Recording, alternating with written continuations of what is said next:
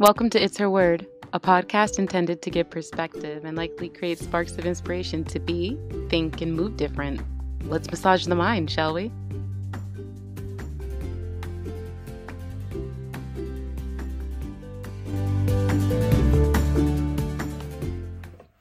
Hello, welcome back to It's Her Word.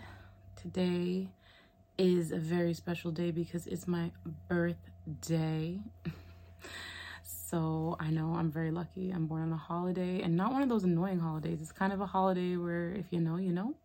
And if you don't, then you can't sit with us. You can't hang with us.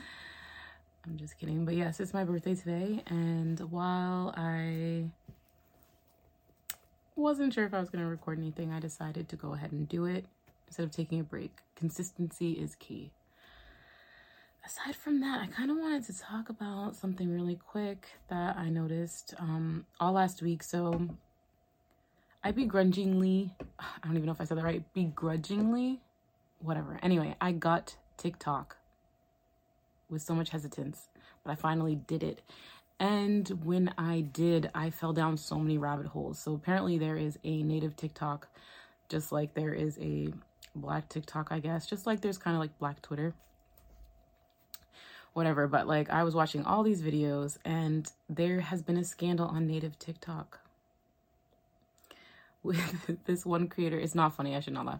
With this one creator who basically took advantage of another so I don't know how he identifies. I think he identifies as he. And he took advantage of a female creator that's outside of the native community. This is how the story goes. I'm not 100% sure. Please don't quote me. And she went off on TikTok because I think communication was tied.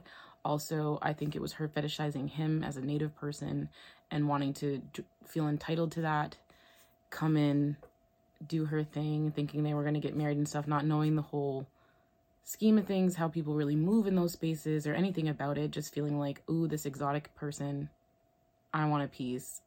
I'm owed a piece. I'm going in. I'm doing it. Went for it. Things didn't go her way. She went on TikTok to use it to her advantage because she got taken advantage of. This whole thing. And again, I don't even know.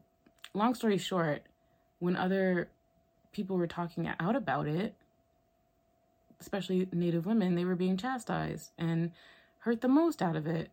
And again, it's just another one of those situations where somebody does something in the community, somebody outside of the community makes a big stink about it, and it turns into this whole thing that basically in the end, the women of that community get burned the most.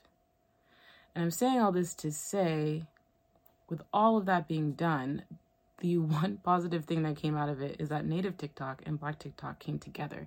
And as somebody who is in the intersection of both of those groups, it's a sight to see, because if there are two people that have a very common ground or a similar standing in current American culture, while there's a lot of differences, there's a lot more that we have similar together that should be together and should be aligned because it's very parallel to each other.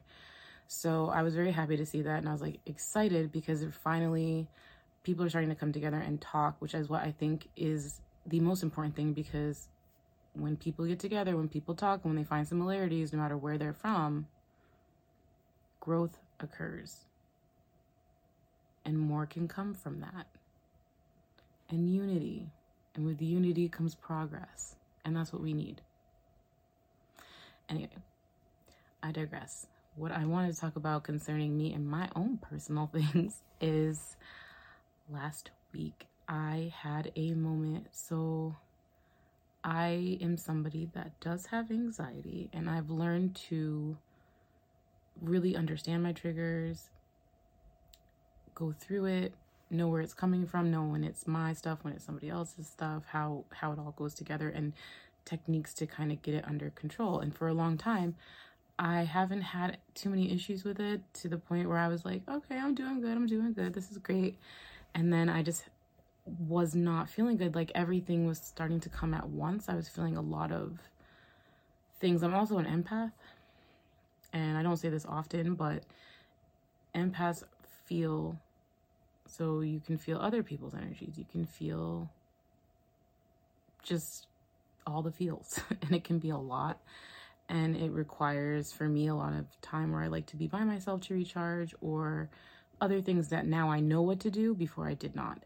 So I was picking up on a lot of other people's energies and everything, and I was just starting to get very, very, very, very anxious, and I did not know what to do with it.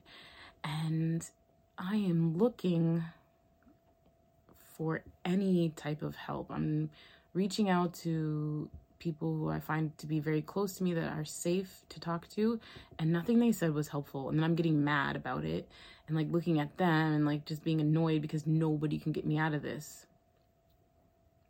And that was a horrible feeling. I was like, how am I going to get out of this? I do not know.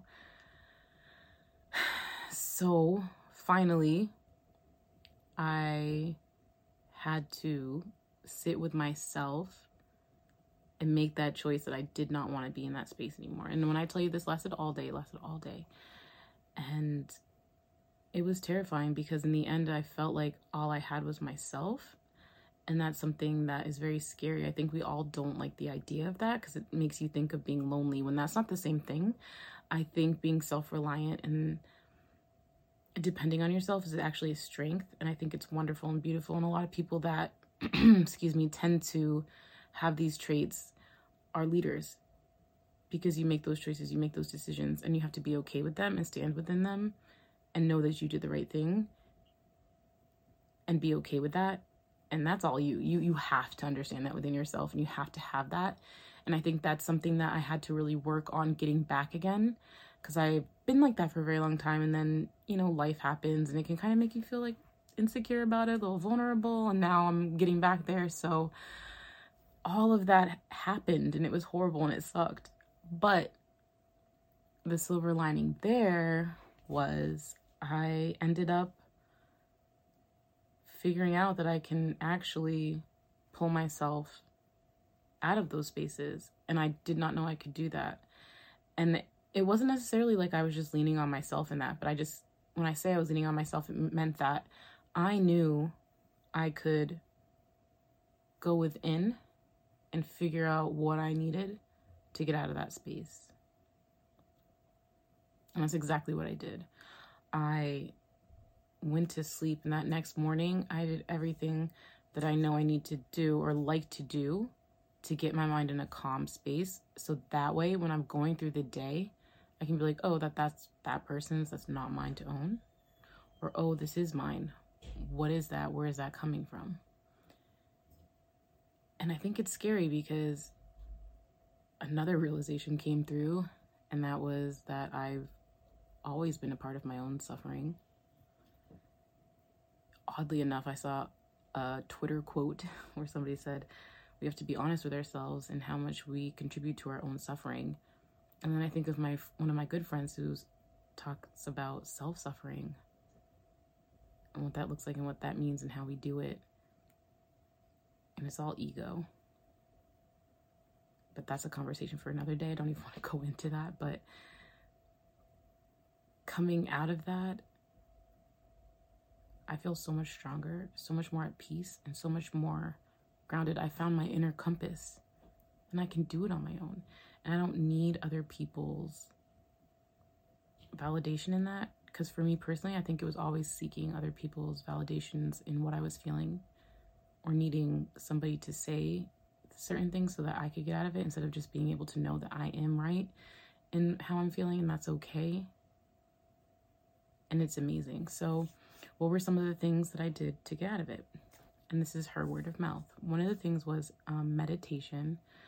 You'll probably hear that a lot on this podcast, and it's something that a lot of people use. Especially now, we're talking about it more. I think it's more mainstream to talk about it, and more people are comfortable hearing it. But meditation has always been a very, very big sounding board, or I shouldn't even say sounding board, but a very huge part of my life. And whenever I don't do it consistently, it shows. But why meditation is so important is because it connects you with your spiritual side. And I believe that you need to have a balance of spiritual, as well as being, I don't even know what the opposite of being spiritual is, but whatever the opposite of that is, you need a balance of both. But going spiritual will always be a space that is necessary and needed. So I did that. I wrote in my gratitude journaled,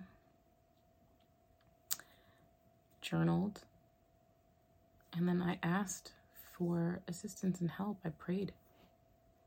And those very things right there helped me find my balance again, helped me feel back to who I am, better than ever, more of who I am, more solid in who I am. I am my own compass, and I always was. I just needed to remember that. So I'm just sharing this in hopes that it'll help somebody else who might have anxiety or overthinks or can suffer from a lot of things that we've been brought up to literally suffer from. So with that being said, if there's one thing you can do out of everything I said, I highly suggest meditation. My second big suggestion would be journaling. Actually, no. My second big suggestion would be a gratitude journal. If nothing else, do that. Life-changing. I promise you. Until next time, that's her word. For it's her word.